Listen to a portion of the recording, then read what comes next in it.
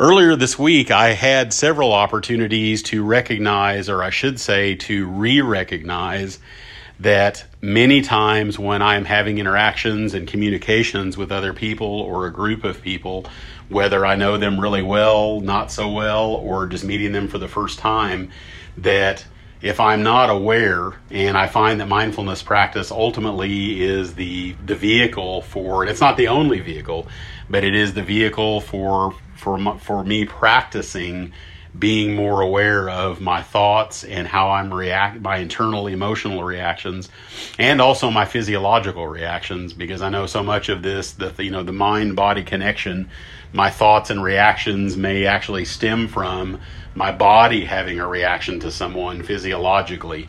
There could be a contraction or a tensing or a tightness, or the tendency to have closed body language without even realizing it.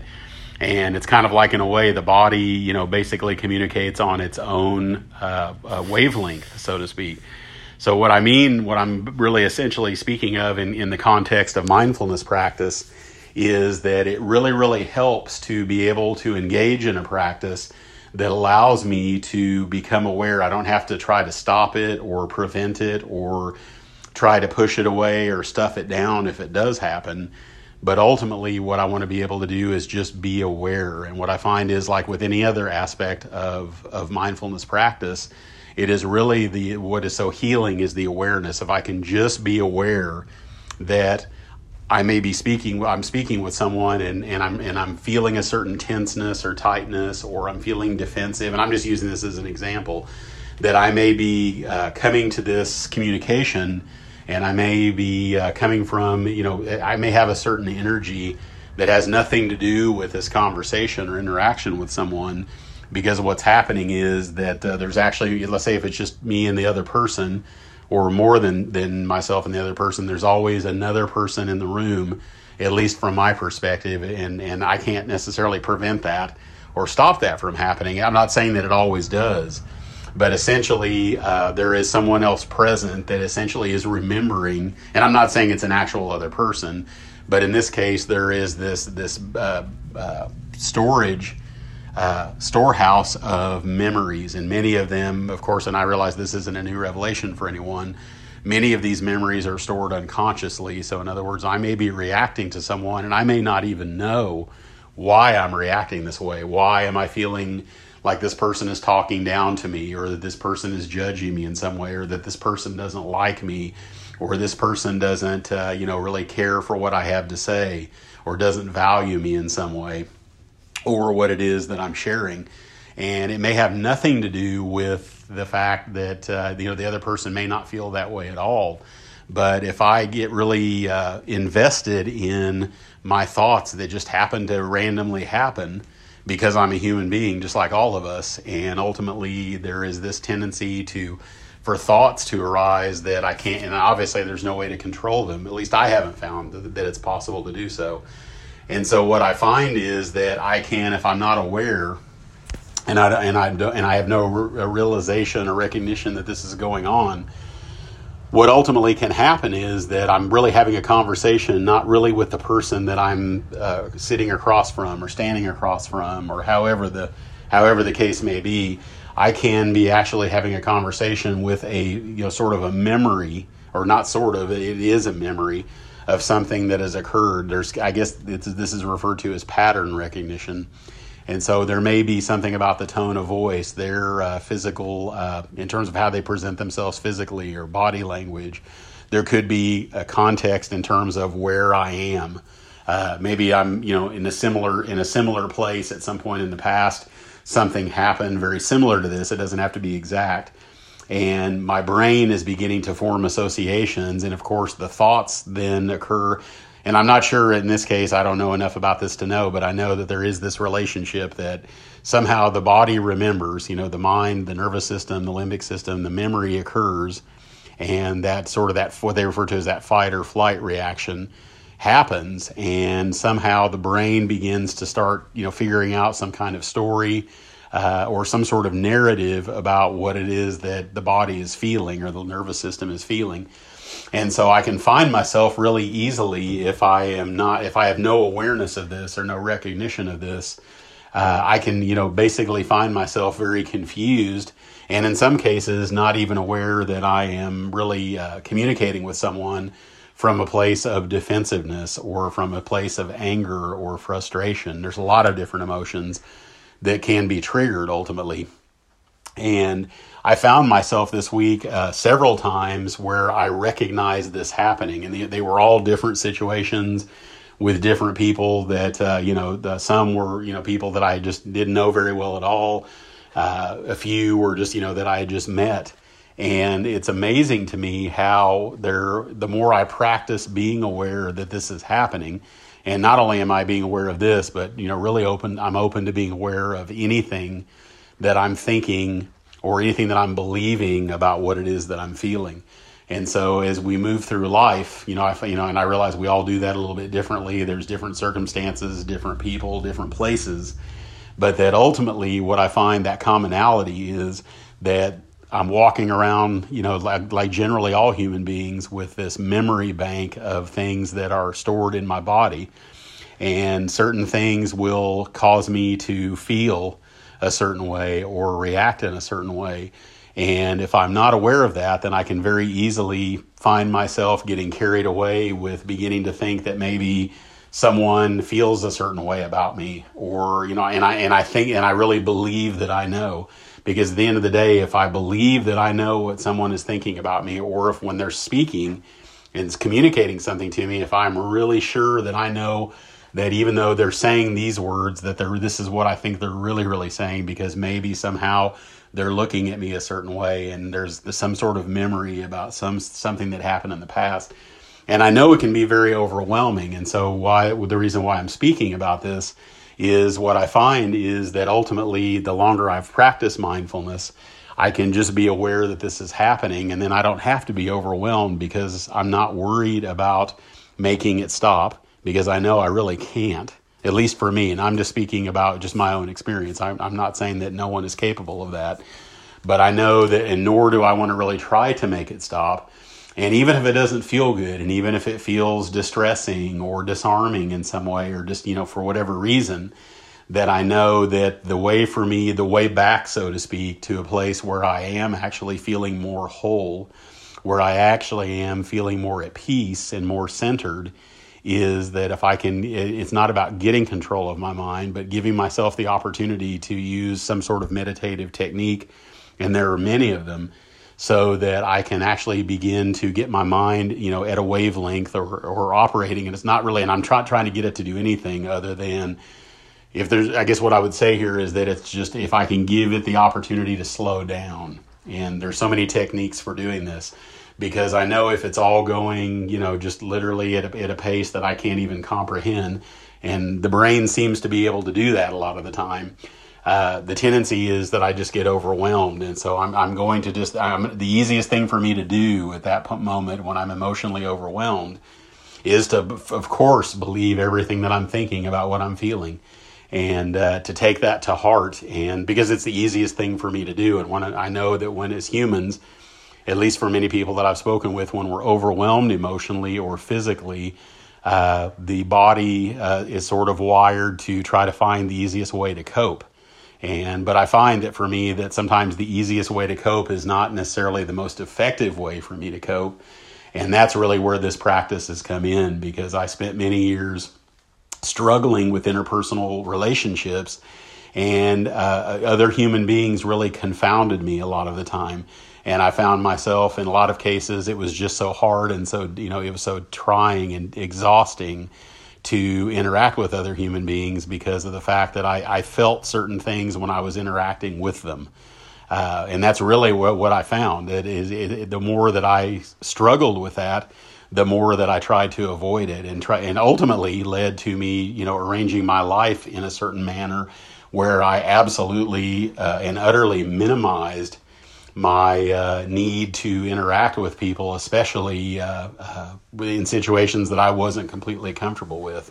I don't know that I was ever completely comfortable in any particular situation, but I think ultimately what I did was I became very selective, and really tried to avoid being in situations where I couldn't control all the variables. I couldn't control the environment.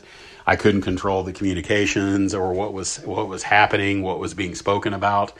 And it wasn't so much from a place of needing to control for the sake of control. It was really about, and I hope that this is something that is meaningful. It was really about trying to control it because I didn't like feeling vulnerable. I didn't like feeling like people didn't like me or didn't get me or didn't respect me or understand me or appreciate me. There's a whole long laundry list there of ways in which I can talk myself into, by believing what I'm thinking about what I'm feeling. I can come up with this narrative. It's essentially a story that I can tell myself. And what amazes me is that I can literally do that while I'm in front of a person or other people.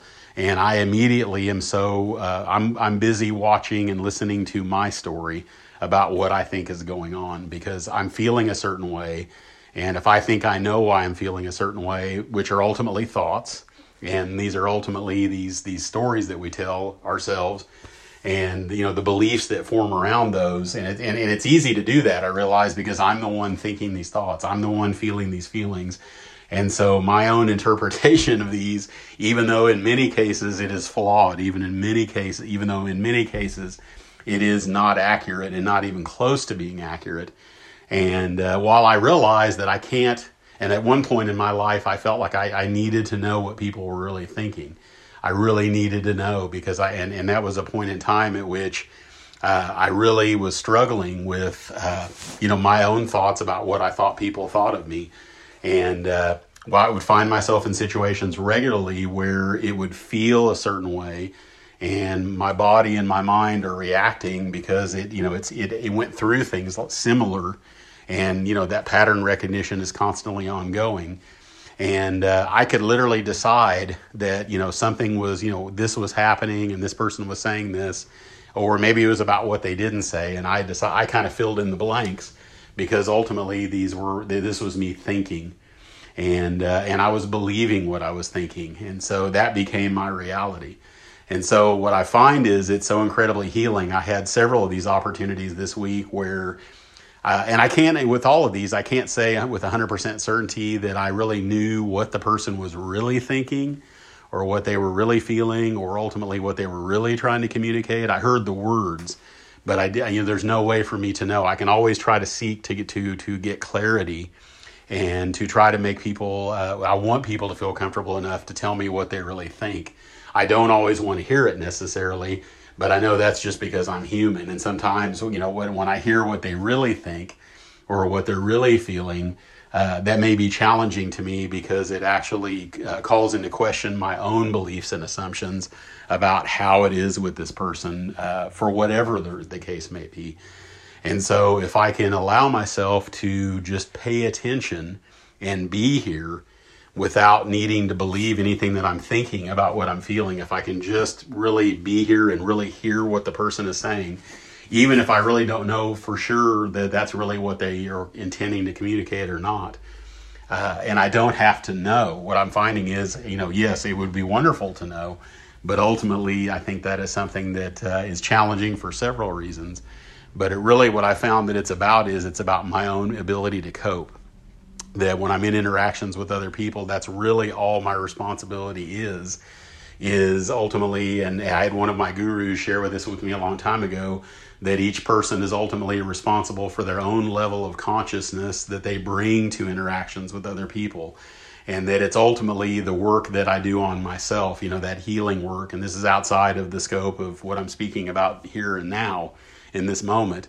But it is really about, I want to take responsibility for that work so that I can be with other people and not get in my own way with the way that I react to these automatic, kind of this automated system of pattern recognition that my brain and my body seem to work together at performing. And I realize ultimately, and I know this is no new revelation, I realize that's just about human survival at a different level of consciousness. And so I don't want to be in denial of that because I know I can't make it stop.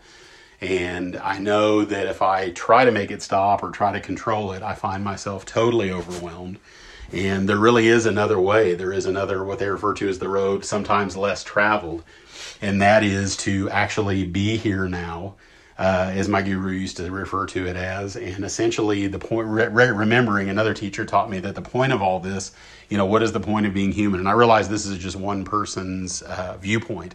I'm not saying that this should be truth for anyone else, but that it really resonates with me. What I find is that the whole point of this is to be here, and to be here now, and to be present, and to feel whatever I'm feeling, even if I don't want to feel it, and to think thoughts, even if I don't want to think them. And if I don't want to think these things, and I don't want to feel these things, and if I can't control any of this, then where does that really leave me? What I found is it leaves me with a lot of room to work with, because ultimately what I can do is I can just get in the habit of and practice paying attention to what I am thinking, how I am reacting, how I am embodying how it is that I'm feeling. And whether I like it or not, at some point, while it doesn't feel good, clearly to feel a way or think in a way or react in a way that doesn't feel good to us. But what I find is that there's no way out but through that, at least for me. I'm not advocating this for anyone else. But it is really about just continuing to cultivate. Many meditation teachers and mindfulness teachers talk about cultivating the witness. And essentially what you're really doing is you're just, cultivating a little bit of headspace where I can just basically back away or step back just a little bit even. And I find that headspace increases the longer that I practice this. And it gives me more room to be able to be present with whatever I'm thinking or feeling. And recognizing when I have beliefs forming around that or have formed around that, is that I can just be here however it feels, whether I like it or not. And I can just simply have a more expansive viewpoint. And I can recognize that maybe I'm reacting to something, and because I'm feeling something that they're conveying either verbally or non-verbally.